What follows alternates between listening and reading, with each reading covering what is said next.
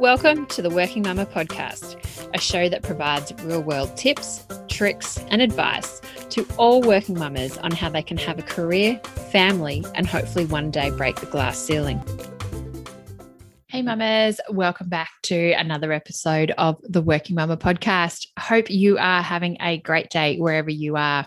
If you hear any baby noises throughout this podcast, it's because I am wearing my baby because he's very clingy at the moment.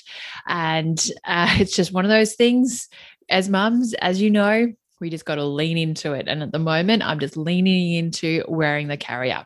But this week, I'm going to have a chat with you around the mental load. And it's something that we, as mums, I don't think I even really understood the term until I became a parent. But it's one of those things that once you're aware of it, you start to pick up on, yeah, I'm actually doing a bit, or my husband's not doing much at all, or vice versa. So today, what I want to go through with you is 5 ideas to share the mental load. And with this, it'll really help you unpack it with your partner and hopefully have a better sharing of the tasks that go into running the household. This is actually an extension of a post I did up on Instagram about a couple of weeks ago, and it got really good traction. So I thought, right, I'm going to turn this into a podcast. So mums really take on more of the emotional and the mental load when we become mums. It's one of those things where we say, oh, yep, I'll do it. Or you just naturally, because of being a mum, people look to you of having all the answers. Yes, you're often the heartbeat of the family. We're the ones that remember the school activities, the birthdays, what food we've run out of, who needs to be where on what day. And it's no wonder that we think and we feel as well that we've got a million tabs open in our minds. It's generally because we actually do. But you know what? We don't actually have to carry the load on our own, and it can be shared with those around you. There's been a really interesting article that has really only just come out as we speak today that I've come across, and it's from the New York Times, and it's done research into this very topic around the mental load.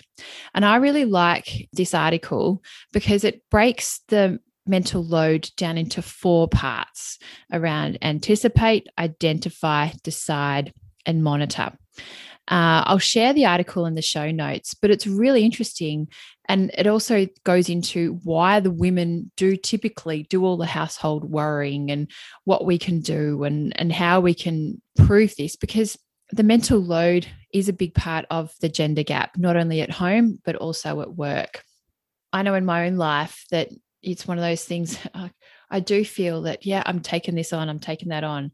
But I have also started recently of saying to my husband, can you do this, please? Or can you do that? And he slowly is getting to go, oh, yeah, I need to do this on my own. Or even just little things of, has our son got water with dinner? Little things like that. We just naturally know that. But no, it doesn't always come easy to everyone.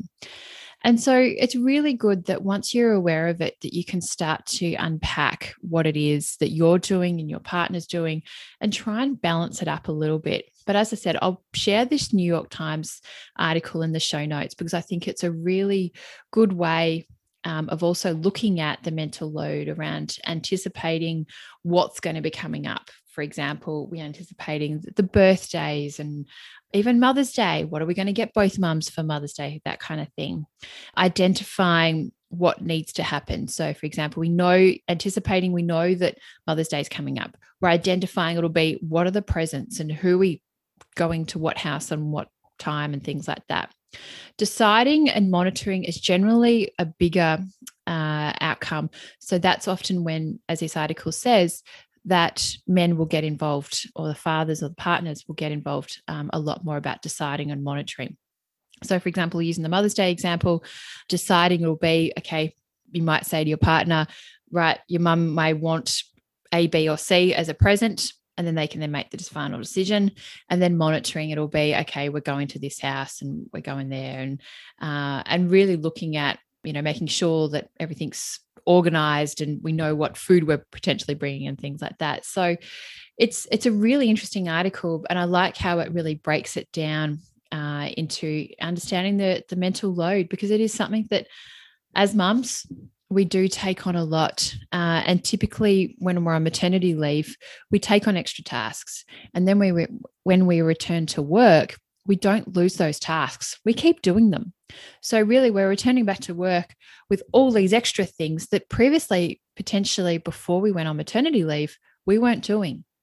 And so what I'm going to go through now are 5 ideas that you can start to implement in your relationship and your family on sharing the mental load. Now, the first one is having a shared email and calendar with your partner. Yes, this sounds very simple, but it can be a real game changer. And I know for my husband and I, it has been a massive game changer.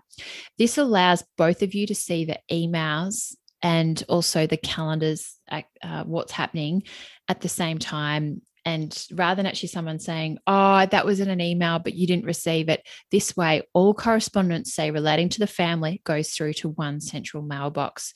You both can see it, and then you both can comment on it. You can even forward emails from your own personal inboxes to this central email. So then that way, all the information that's electronic is all stored centrally in one location. My husband and I set up a shared email a couple of years ago, and it made a big difference. So, for example, with our childcare, everything comes into that. Recently, a moving house, all the quotes and everything else like that all comes into this central mailbox. So we both can see it. We're both taking ownership on it. And that's what really around the mental load is about sharing ownership on the tasks, that it's not just falling to just one and everything's falling to one person. There's enough going on in running the household. So that's why you want to share and divvy up some of the, it's really the tasks. Just like at work, we've got different roles that we've got the CEO, we've got the finance, we've got the marketing, we've got the HR. Everyone's got their different roles, and we've got people that are responsible for those. At home, generally the mum's the CEO of the family and probably the CFO at times. And then you've then got all the different employees, being your kids and no doubt probably your partner, that need to be organized. And everyone needs to have different hats, and you need to bring in those different roles, just like you do at work at different points. So as I said, managing emails is a real game changer. And I know for me personally, it has really helped I'll get that email and forward it. So we set ours up in Gmail, like a Google, and that also really helps. What you can then do as an extension of that is also then create a shared calendar. What you can do with this is through Google, and there's multiple ways that you can do this through different providers, is then set up the calendar on both your phones. So any activities that are happening, you both can see it. So for example, this weekend, it might be, we've got friends coming over on Sunday. I may have organized it, told my husband, he may have forgotten, and it's in the calendar. And we have generally the rule, if it's not in the calendar, it's not going to happen. So if it's in the calendar, we know that it's set in stone and it's going to happen, and it's bound to, it's reality.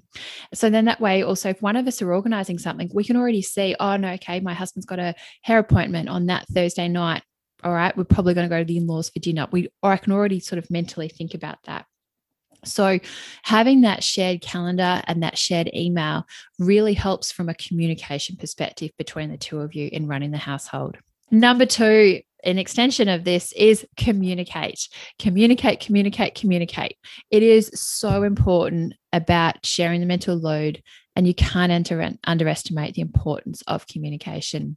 And it's when this breaks down that then cracks generally start to appear, and really having those things that are out in the open, you're communicating, for example, can you do this? Or, even your husband may say, like my husband will tell me sometimes, can you get the washing out of the washing machine and put it up? Because I'm not responsible for the washing, for example. So he's like, you actually telling me, if he didn't tell me to do it, I wouldn't know that there's washing in there that needs to be put out.